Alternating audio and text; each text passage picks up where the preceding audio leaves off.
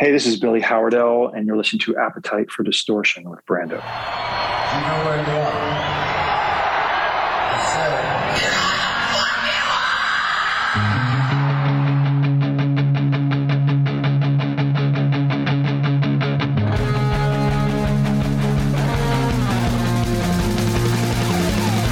formula. This is Appetite for Distortion.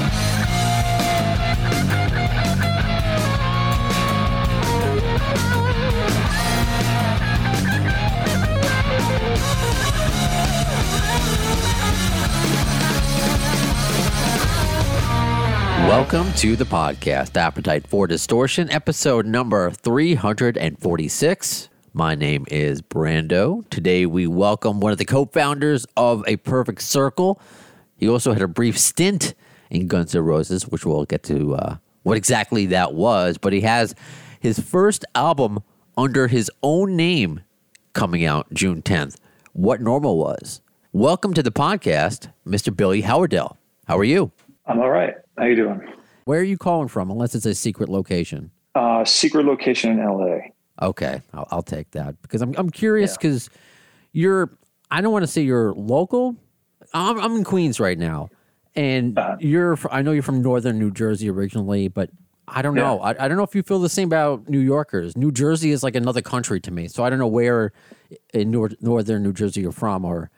It just depends on how far away from home you get, right? I mean, I'm a local to you if we're in Istanbul, I'm sure, right? We're yes, but yeah, I mean, I would still say local enough because I would run in, I might have to run to Queens to pick something up or, whatever. So it wasn't that far away. But yeah, I grew up in West Milford, New Jersey, top of the state, right on the New York State border. But it was not the concrete jungle everyone assumes New Jersey is. Like I fly into Newark, it was. If you've been to where I grew up, it would be maybe if you went to go skiing or to Action Park or something like that. That was on the way. I was on the way to those things. Right. Yeah. Either if I have friends in New Jersey or specifically even now, all these big concerts that happen. Maybe your next big concert is going to happen in MetLife Stadium. So always going to where the Jets and the Giants play. Yeah. Out of curiosity, Jets, Giants fan? What are your sports allegiances? Are you a Devils fan? I mean, I grew up watching the Giants, kind of, but, I'll age myself and say, when I was a little kid, it was, well, you were either a Steelers fan or a Cowboys fan, right? It was like, you were one or the other. And, but locally, we were the, Jersey Giants would always piss off New York people. Yeah. It's true. It's so true. I mean, technically, the only New York team we have are the Buffalo Bills, and that's might as well be Canada. So, anyway, we're getting sidetracked here. I'm excited that you are. You're one of my favorite guitarists. You've been part of not just A Perfect Circle, but so many other great bands and projects I've enjoyed throughout the years. So, for you to do your solo thing it's truly special. So I guess this question, I don't know if it's two answers, perhaps. Like, A, how long have you worked on this? How long did it go from A to Z to finish your solo project? And also, how long have you been thinking about doing it? And perhaps you didn't get started for a long time. I put out a solo record in 2008 under Ashes Divide, moniker, band name, whatever you want to call it. Right. But it's basically the same thing and almost like the same roster of people working on it. So Danny Lohner helped me back with that record, helped a lot more on this record. I would say he fully co-produced this record with me. Josh Freese played drums on that. He played drums on this, and I kind of took up the rest of the duties. So,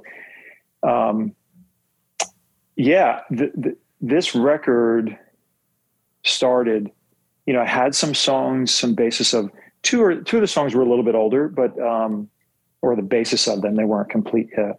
But mostly in 19, like in the summer of 19, I would say the beginning of this record firmly started in July of 19, and with the hopes of getting it out end of 19 or certainly by the spring of 2020. But what goes on with that. So once the pandemic hit in March, we kind of put a delay on the record and just kind of got to tweak a little bit more than I normally would. It was an interesting thing to not have a fire, not having people scream at you and going, okay, we've got to finish because we got this deadline and that. I got to, stretch it out for a few more months and just work with the guy who was graciously mixing the record. Matty Green mixed it. And I never met him in person, but we were doing Zoom. You know, I would listen in real time at full fidelity in my studio and he would work in his. So it was kind of the best of both worlds. I got to be in the sonic environment I was used to. If anything needed to happen, and he said, you know, this drum part wasn't working or this guitar part, I'd retract vocals in the middle of the mix section just for like a backing vocal and just flew it over to him within like 3 minutes. And so it was a really unique situation to work on the end of the record like that. And he was such a troop. I mean, he was such a champ. Like he was no ego. He just wanted it to be as good as it can be. And we, you know, would mix 2 songs and then get to the next 2, maybe 2 months later, because we had time at that point. And that's great that you got a good bunch of people. And I want to talk about Josh Freese coming up because he's been on the podcast before, and he's just an awesome, awesome guy.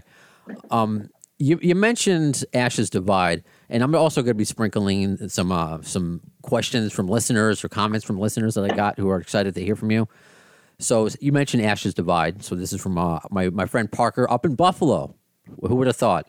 What's up, Parker? Yeah, he met you a couple times when you were with Ashes Divide. That you were super cool, very nice. So I guess to bounce off that, why make this a Billy Howerdel record and not Ashes Divide, even though that was kind of a solo project? Why put this under your name?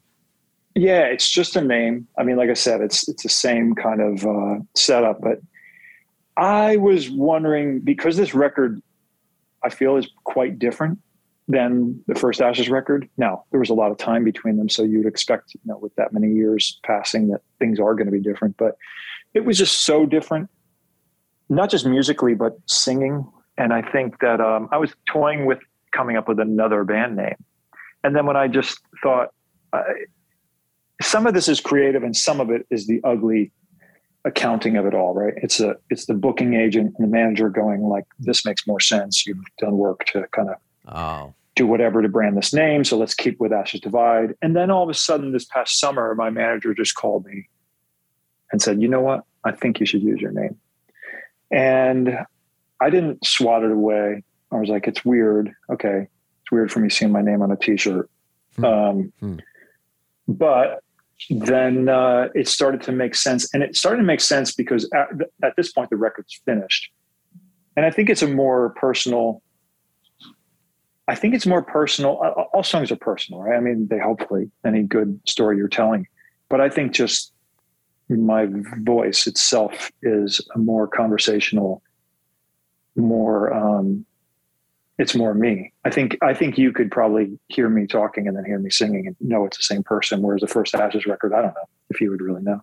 If that makes sense. I mean, that's kind of one little part of this decision-making process, that this is a little bit more dive into who I am, and especially musically, to go to that part. You know, this is a love letter of sorts back to when music hit me the hardest, which is like 81 to 84, in that kind of era, you know, like coming into what I started to identify, not just my sister's records that I was listening to and scratching up.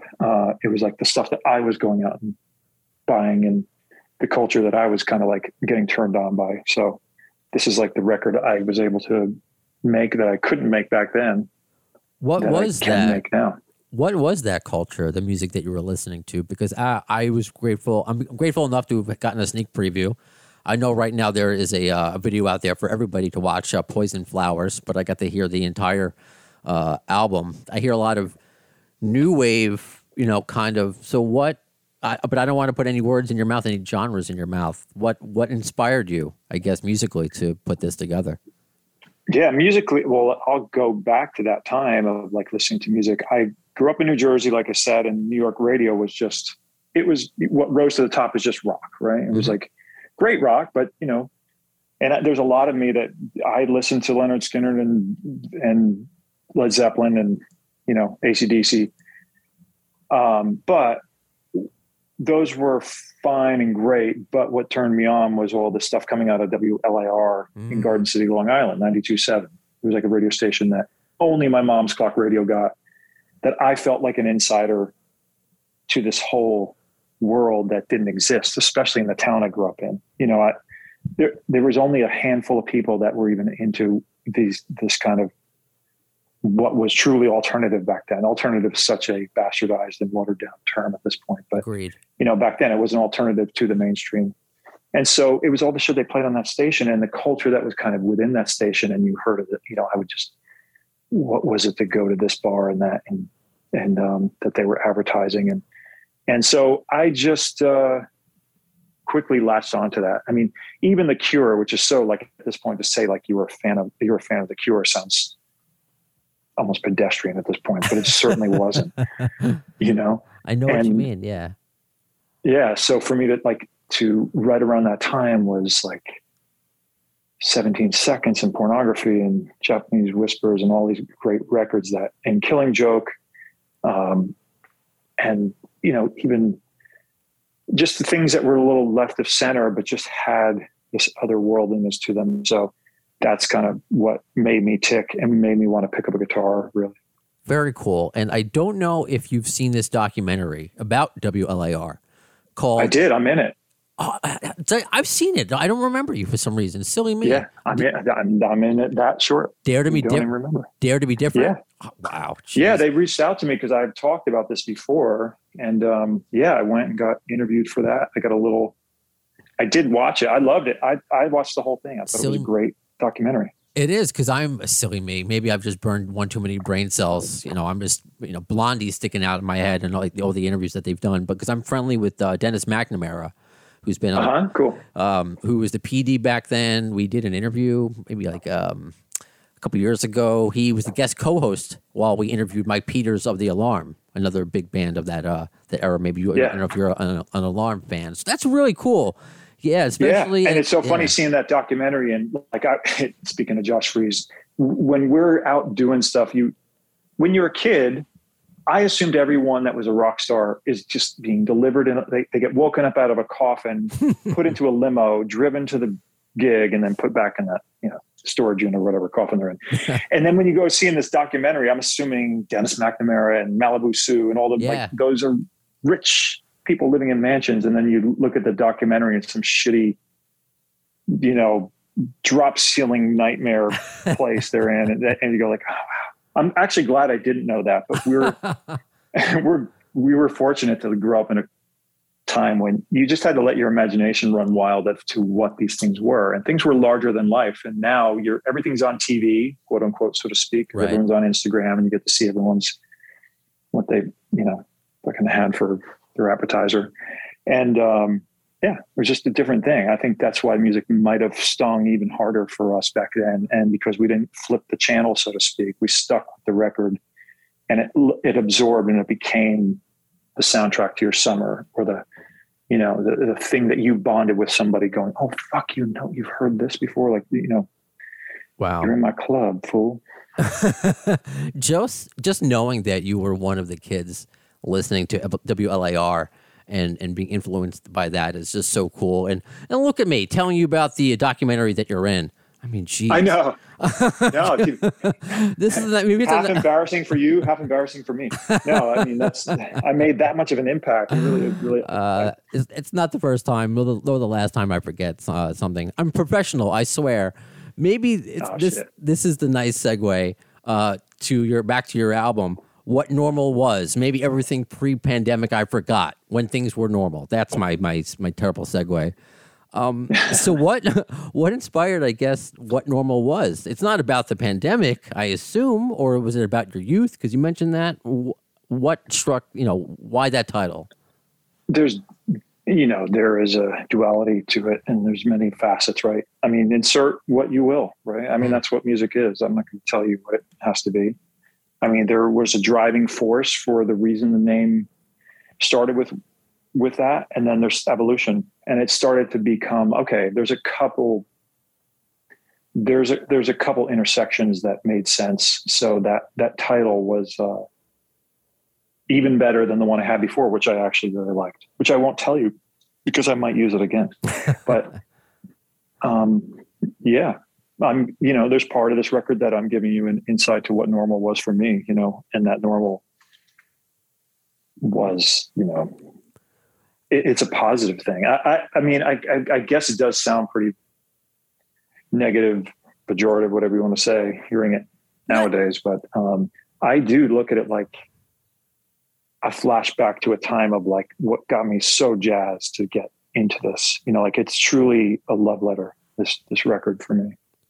So if this, you know, since this is a love letter, you know, what's the, I guess, chapter, AKA track, that you feel shows, are you maybe shows your emotion the most, or you're most excited for people to hear or read the lyrics, hear the lyrics and interpret it in their own way? Or is there maybe a track or two that you're most excited for the world to hear? It's so hard. I mean, this record in particular, you know, everyone works hard to make a good album, right? I hope. And then there was times back in those days, right, when people were like, you need one or two hits and don't care if you know, crap on the floor for the rest of it. This, every song has a purpose, and every song is particularly made to fit in a sequence. And so I'm hoping people hear this as one 40 whatever minute, you know, experience. Right. But it depends who's asking. If you're asking my friend's aunt, I'm going to play her a different song than I'm going to play to my kid's friend. So, you know, Poison Flowers was released first. It was kind of meant to be a reintroduction to Hey, Remember Me, and that this has some connective tissue to what I've done, what I've put out in the past and where I'm going, you know.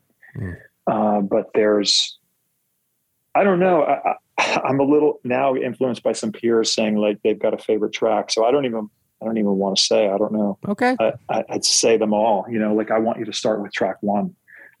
You know, there's a reason why the record does sound kind of, you know, there's an evolution of this record certainly from 1 to 9, and then 10 kind of whips you back into shape. That's the way I look at it.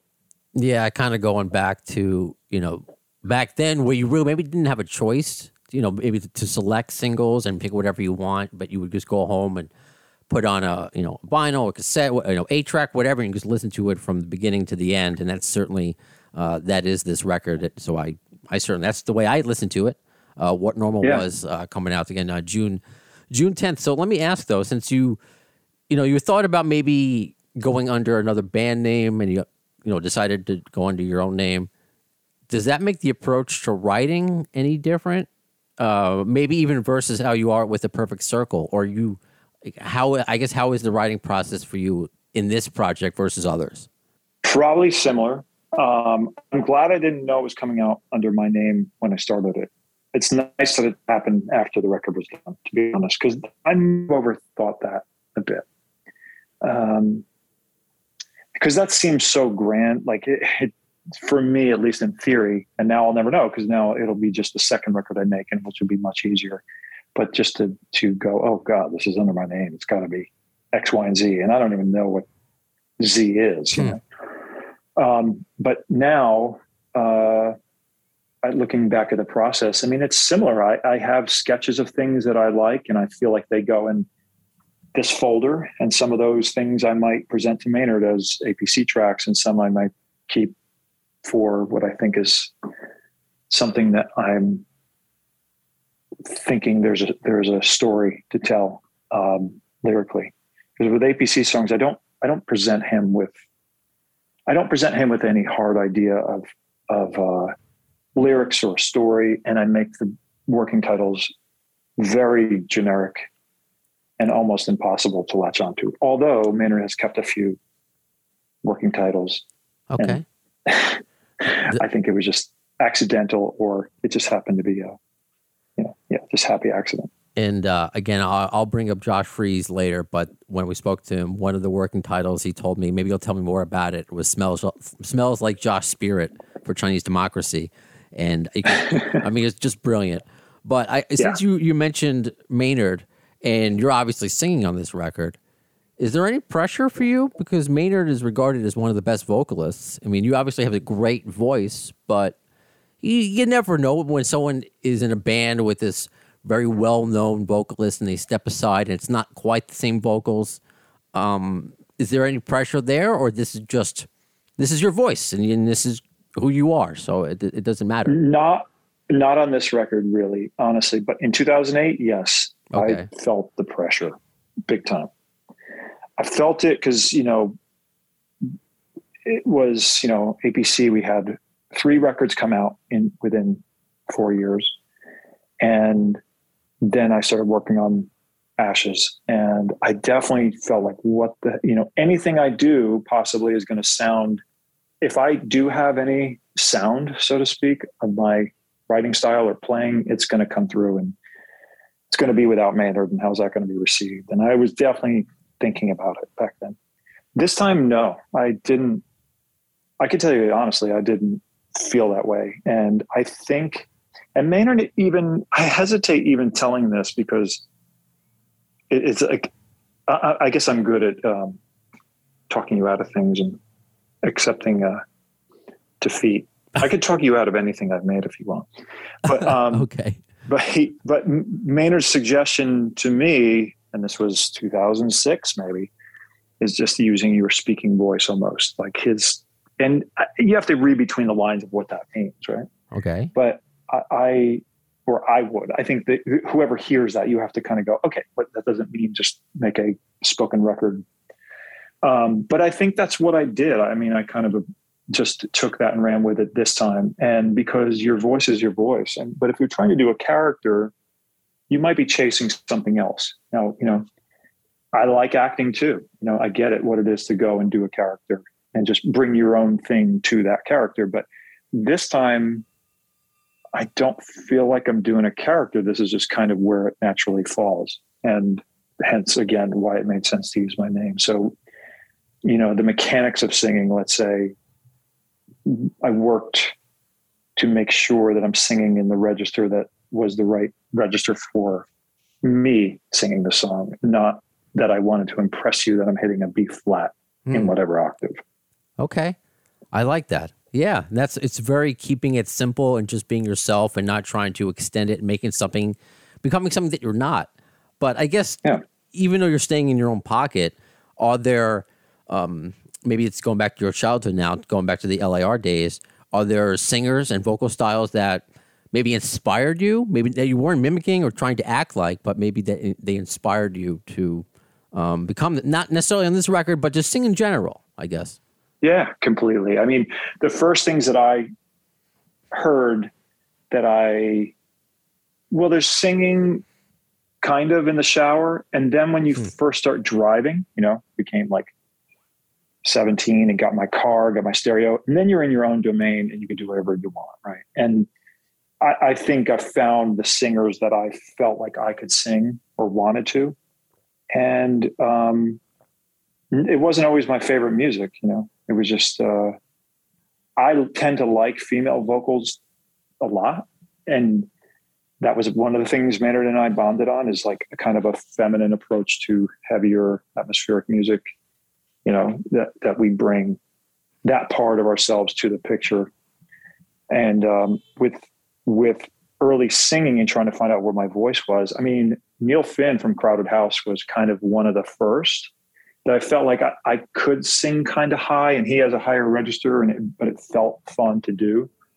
And singing, Roger Waters parts on The Wall, that was another, I think, thing to let you just get a little unhinged. It's so untraditional and emotional, and you can really just get lost within that. I think those are the things that really sparked it. But, there's Bowie, there's many things, but I mean, the things I listened to and turned me on weren't always things I was trying to chase. Some of them were so sacred that I didn't want to touch them.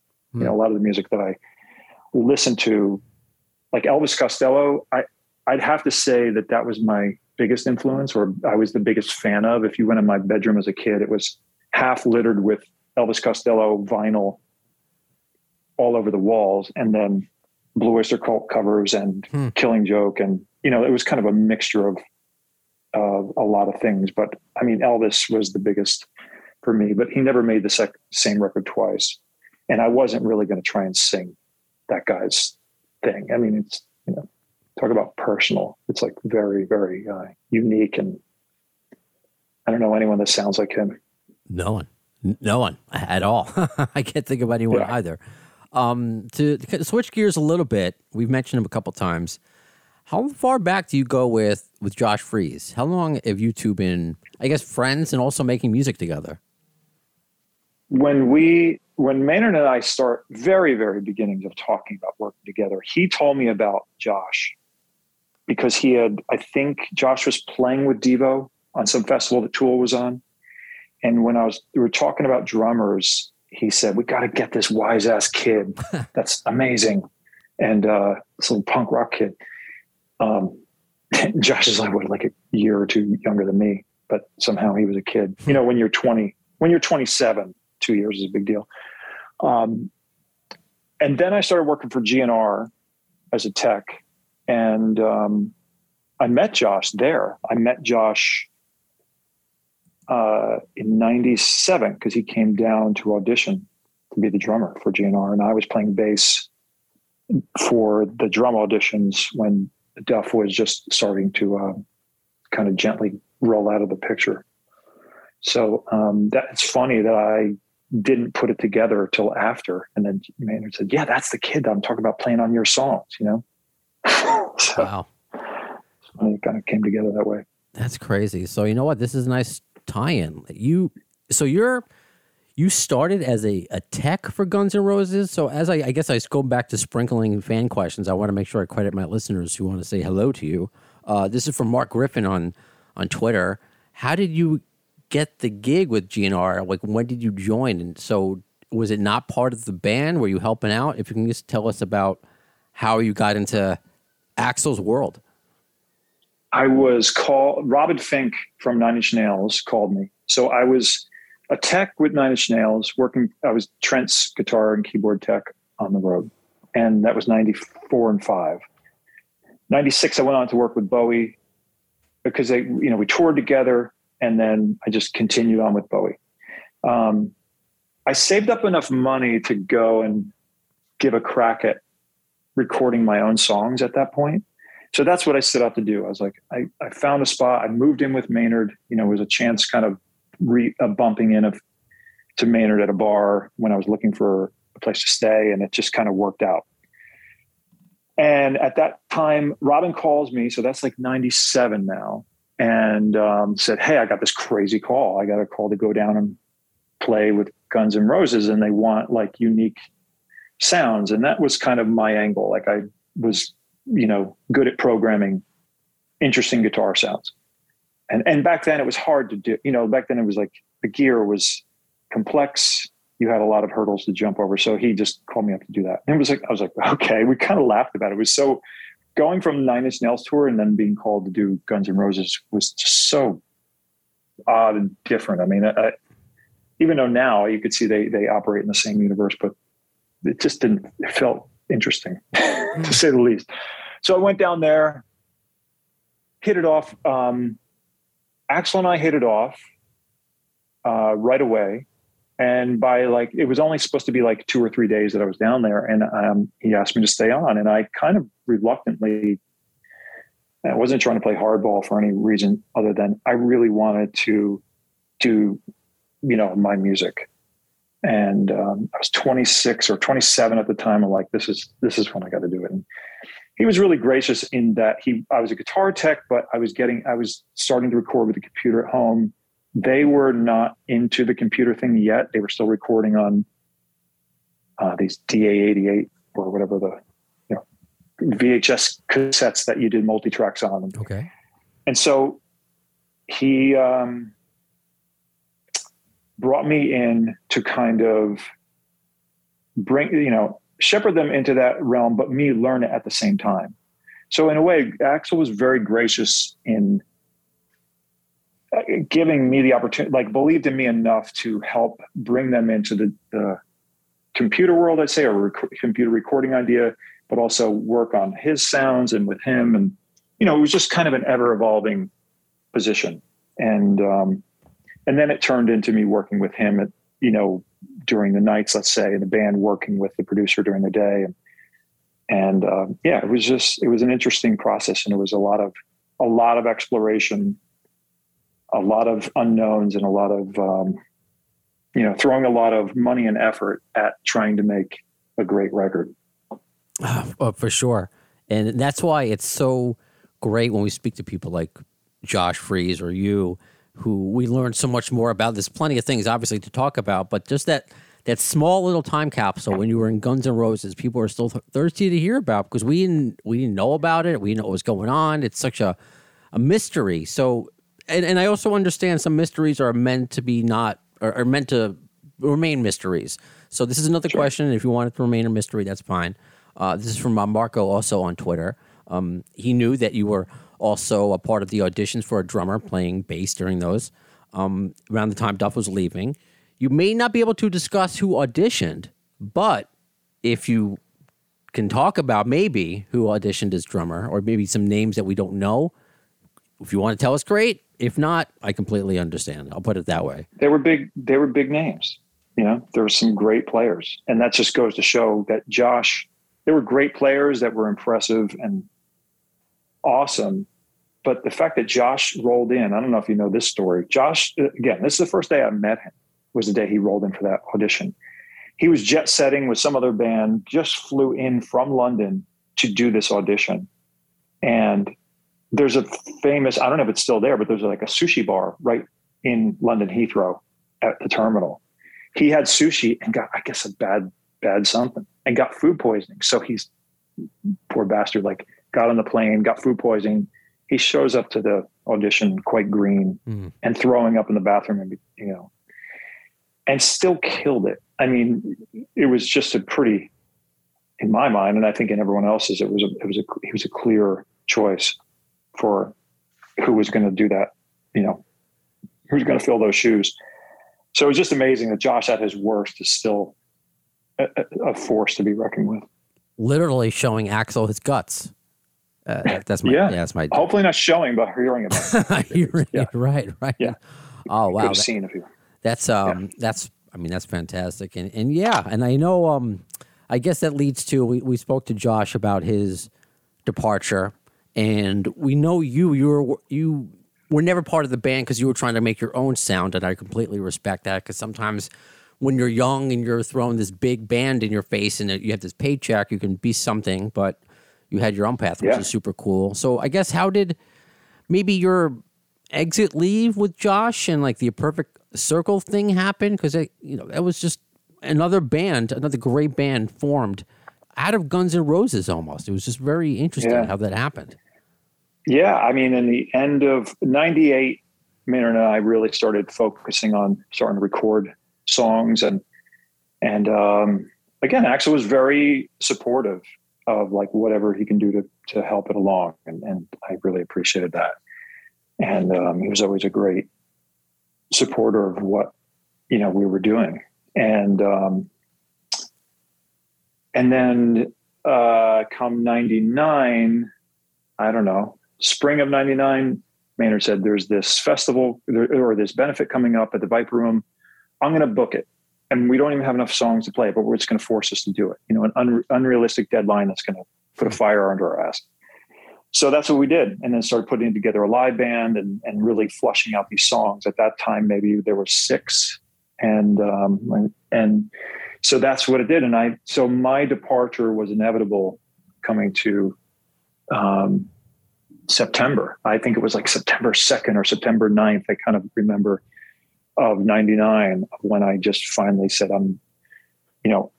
I've got to go. I wanted to see that record through. I really believed in the project. I didn't want to, cut out of there, but it was a time when I had to make a hard decision. And so I had to go. And it was, the timing was just right for that. So, it was an exciting time. I mean, and then from that moment forward, from September on, it was just a whirlwind of putting more show. We did a little club run as APC, doing really small clubs, sort of like what I'm embarking on now, going out. Like, I got a US tour starting June 10th with this thing. And it was interesting. It was just like doing little clubs, and then we got a record deal, finished the record in December/January, and then on the road with Nails, and it just, everything kind of clicked. Everything kind of came together.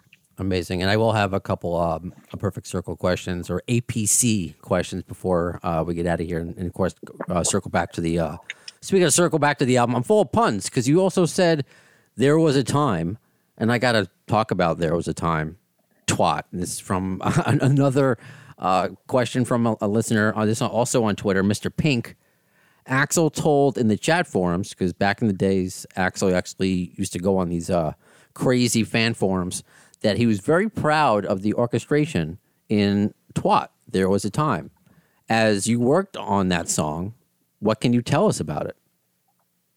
I don't remember. I mean, there was, God, so long ago. Let's do the math. Was it 25 years ago? 2008, yeah. Well, no, but making of, like, see. Sure. If I was there in 97, or let's say that song was 98, 99, yeah, at least 24 years ago. Yeah, I don't know. It's like fair enough. I mean, I know sometimes I feel silly because we're all fans that remember all these things, and we listen to the same songs and over again. And obviously, you're so far removed from this project.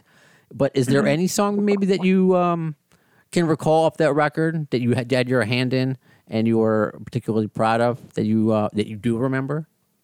I don't, honestly. I was, I was basically, we used Logic, but I was called a Pro Tools engineer it's almost like a way for, if you don't know what that is, it's, a digital audio editor. Sure. But I really was there for Axl if he needed, was going to sing or kind of exploring other ideas. There was a lot of shooting the shit too. There's a lot of,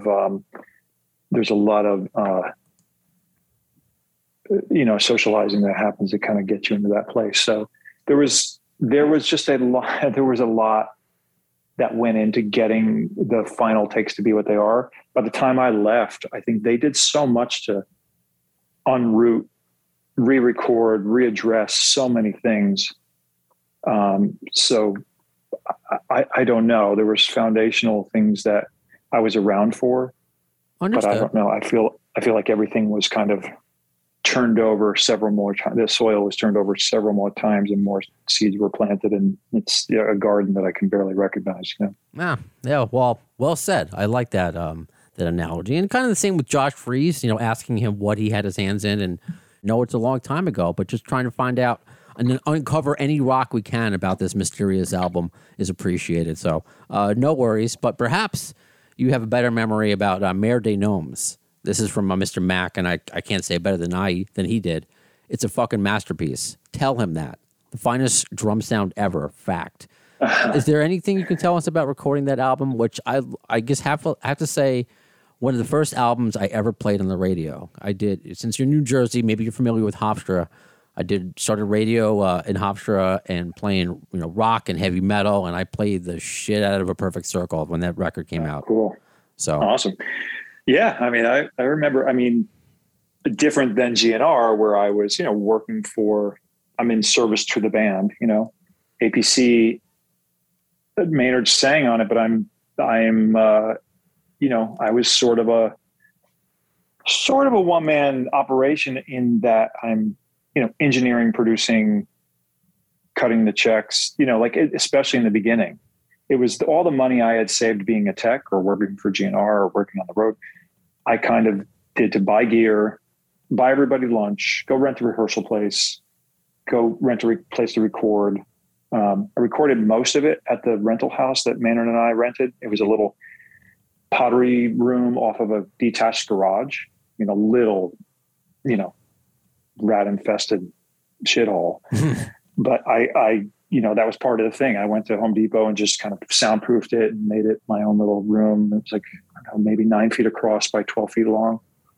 And then there was a little other room detached from it that was the vocal booth per se.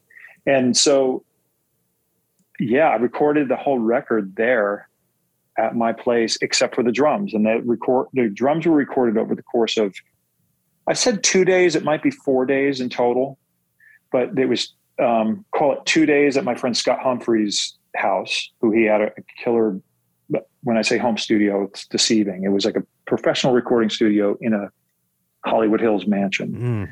and they were just doing Tommy Lee was just doing his Methods of Mayhem record, and also Rob Zombie, Hellbilly Deluxe, Great album. was being done right there at the same time. So it's like the same drum setup and everything there.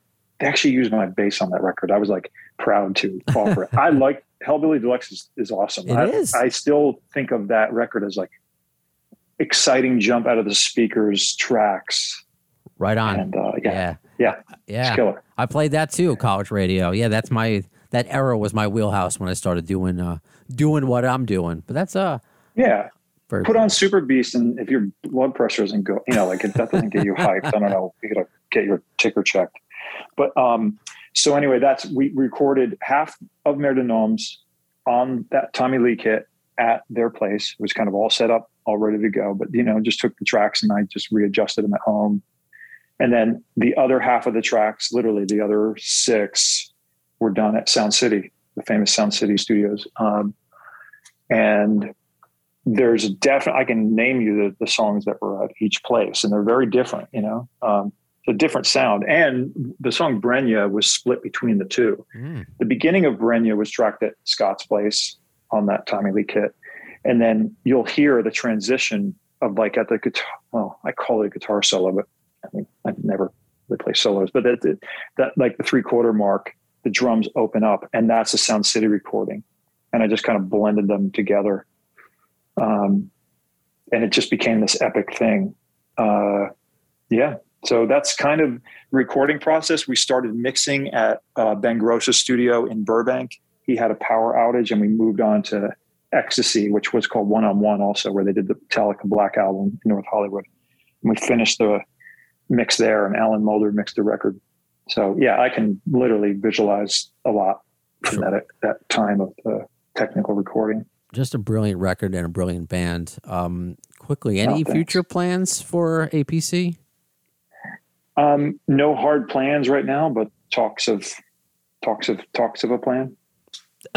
I got you. Well, you got to focus on your stuff first. So, with exactly, and I could be. I mean, I've got things in the incubator or sitting in folders that are ready to, explore and give to Maynard and see what his musical conversation is going to say about them. And then, but he's doing he's out with Tool right now, about to do Pussifer in about a month or less. And then, when we're done there and we're, we will maybe reconvene and, turn over more APC stones and see where that goes. Exciting. But in the meantime, you're kicking off your tour all over the United States. It kicks off June 11th in Ventura, California. You're going to be my neck of the woods, Gramercy Theater, in the middle of July. But go to BillyHowardell.com. All the dates are there.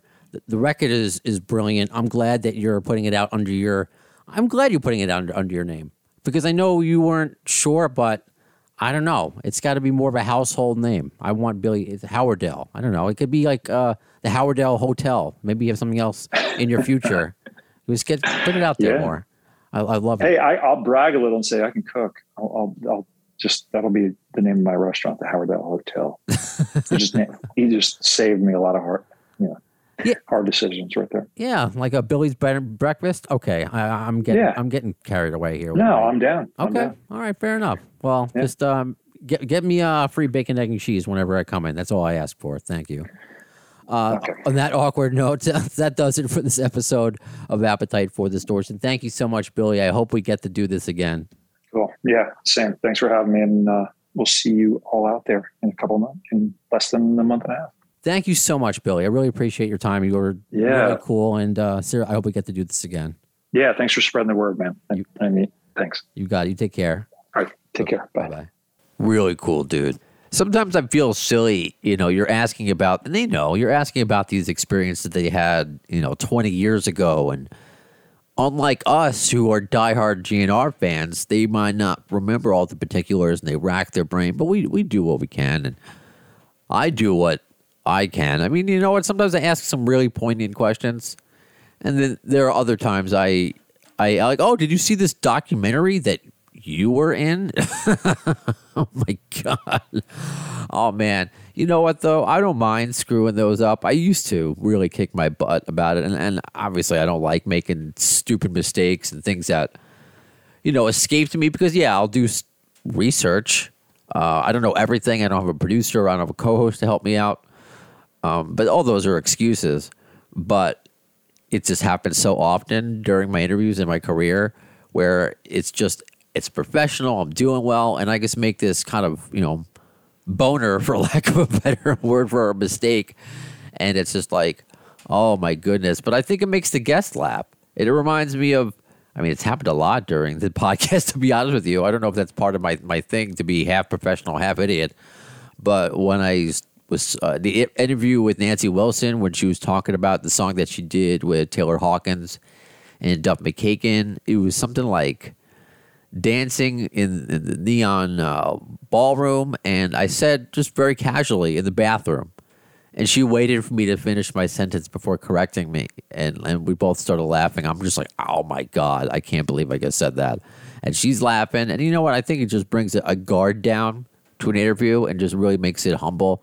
Because, if I could react to it, being real shameful and over apologizing and making it awkward, my awkwardness is sincere. I don't want to go over and beyond and just make it really dumb. But so you heard Billy and I just kind of laughed at it and moved on.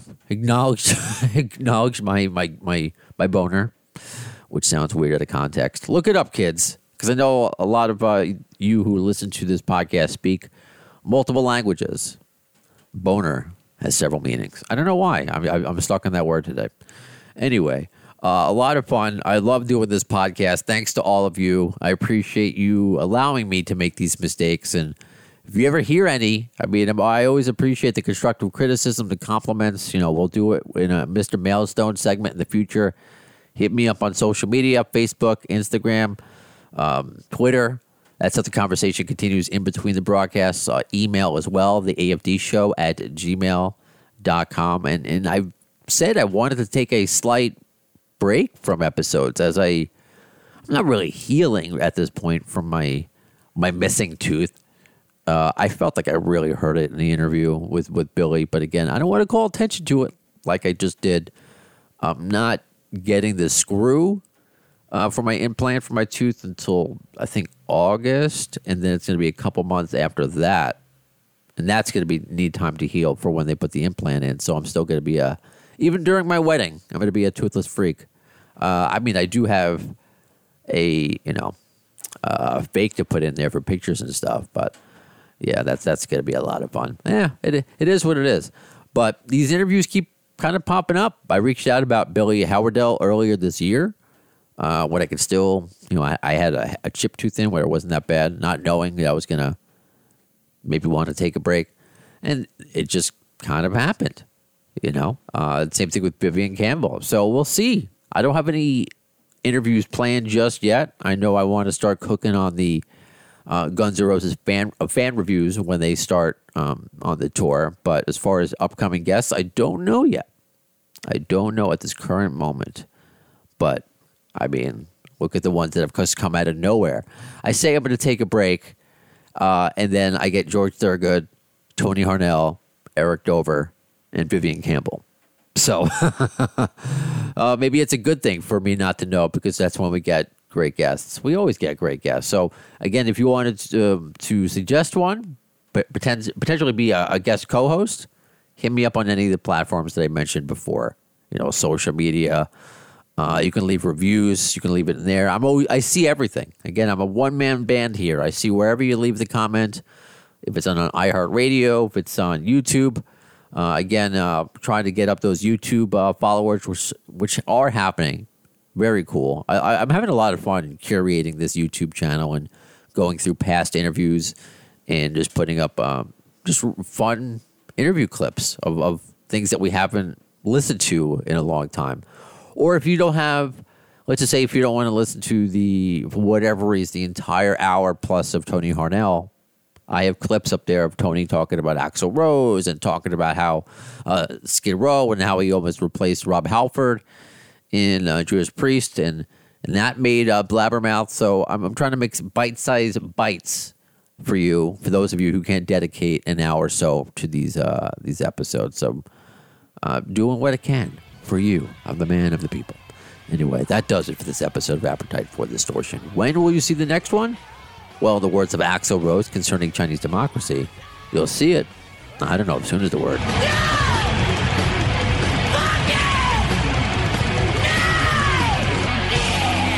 Thanks to the lame-ass security, I'm going home.